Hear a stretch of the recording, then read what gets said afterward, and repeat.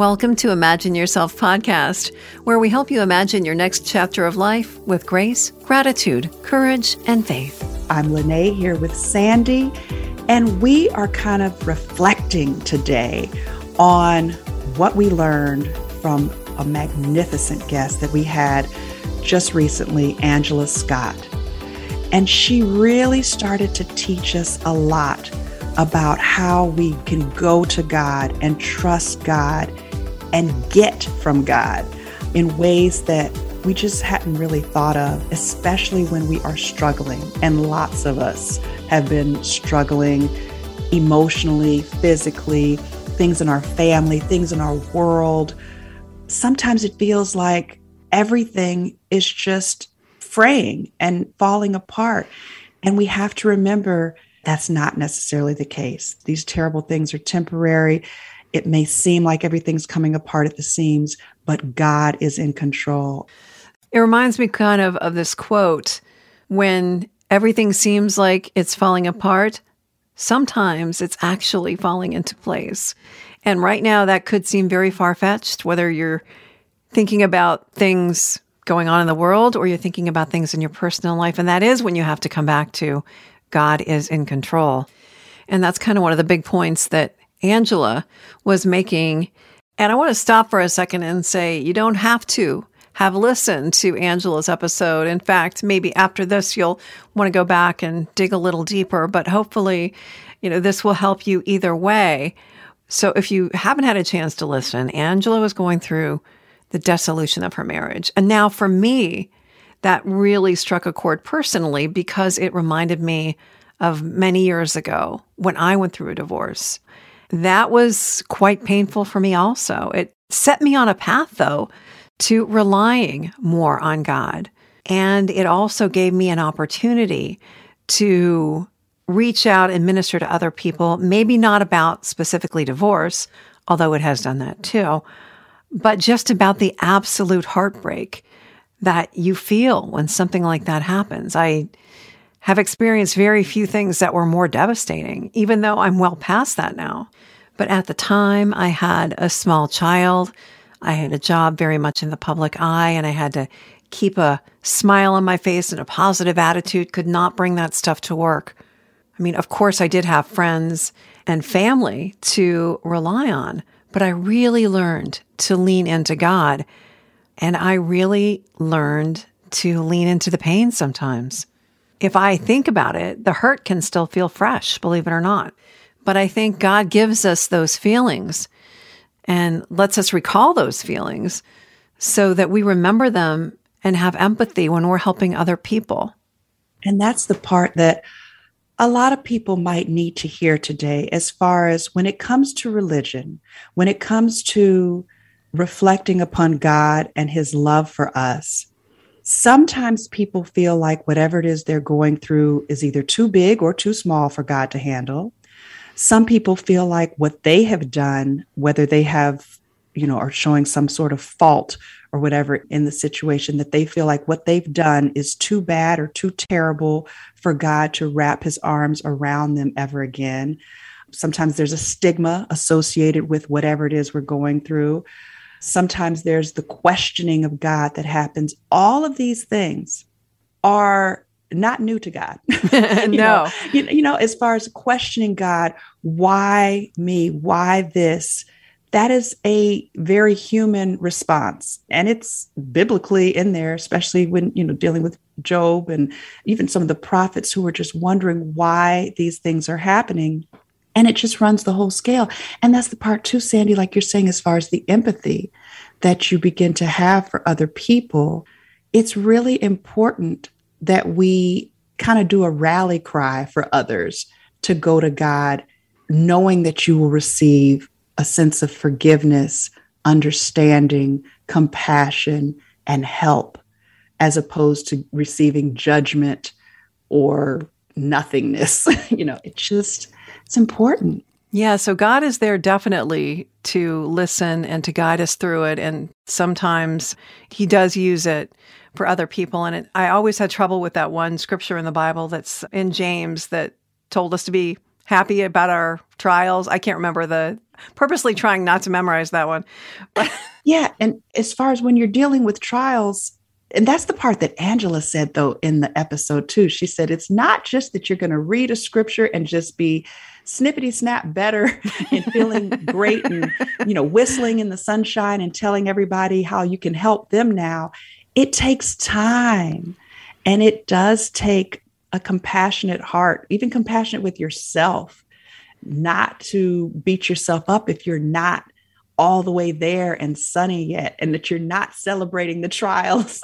No, usually it's when you look back on them that you can kind of celebrate them because of what they taught you when you went through them. And I should point out too that it's been years since I had a divorce, and I have since remarried. But at the time, it was extremely painful. And I did have to call out to God. And many times I didn't understand why he didn't immediately just come and rescue me. But I learned a lot through it. I had a cousin who was very instrumental, who had been through a divorce as well, getting me through it. The other part too that you're kind of touching on, and that we learned, that God is the comforter of all of us, and how we can then be comforters for other people. And of course, look to God's other children to be comforters for us too.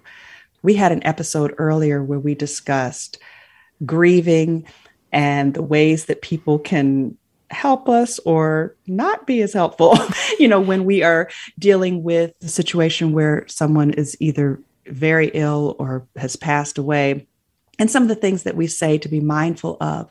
And that's another one too, as far as looking to God. And you are allowed to ask why this had to happen to a person, that was my loved one. I struggled with some of that too, just recently when I had a close family member pass away. But again, it was that day by day, leaning on God, looking to God, going to God, and seeking out other people who truly did understand and who could kind of let me have a little pity party if I needed to, but then pull me up also and out of it. Yeah, I mean, that's so important. It's the balance. And it is a day-by-day thing. And I think Angela pointed out minute by minute sometimes. Sometimes, how am I going to get through the next minute? And she talked about people who, in the extreme, who were even contemplating suicide when they were going through something, and how it's so important for us to be on the lookout for people that might need help in that regard, and get them into, as she said, maybe the next minute, to remind them that God loves them and that it will turn around. Yeah, because the thing that you never know is, what if tomorrow everything did, or most things did, change for the better? And you don't want such a final event to prevent any person from getting to that other side, because there is another side to it. And again, Sandy, you and I have, we watch the news. Everything on the news has been so hard lately. And talking about war and talking about the whole gamut, as far as health issues, as far as inequalities, as far as actual weapons in war. It's a lot to focus on the negative.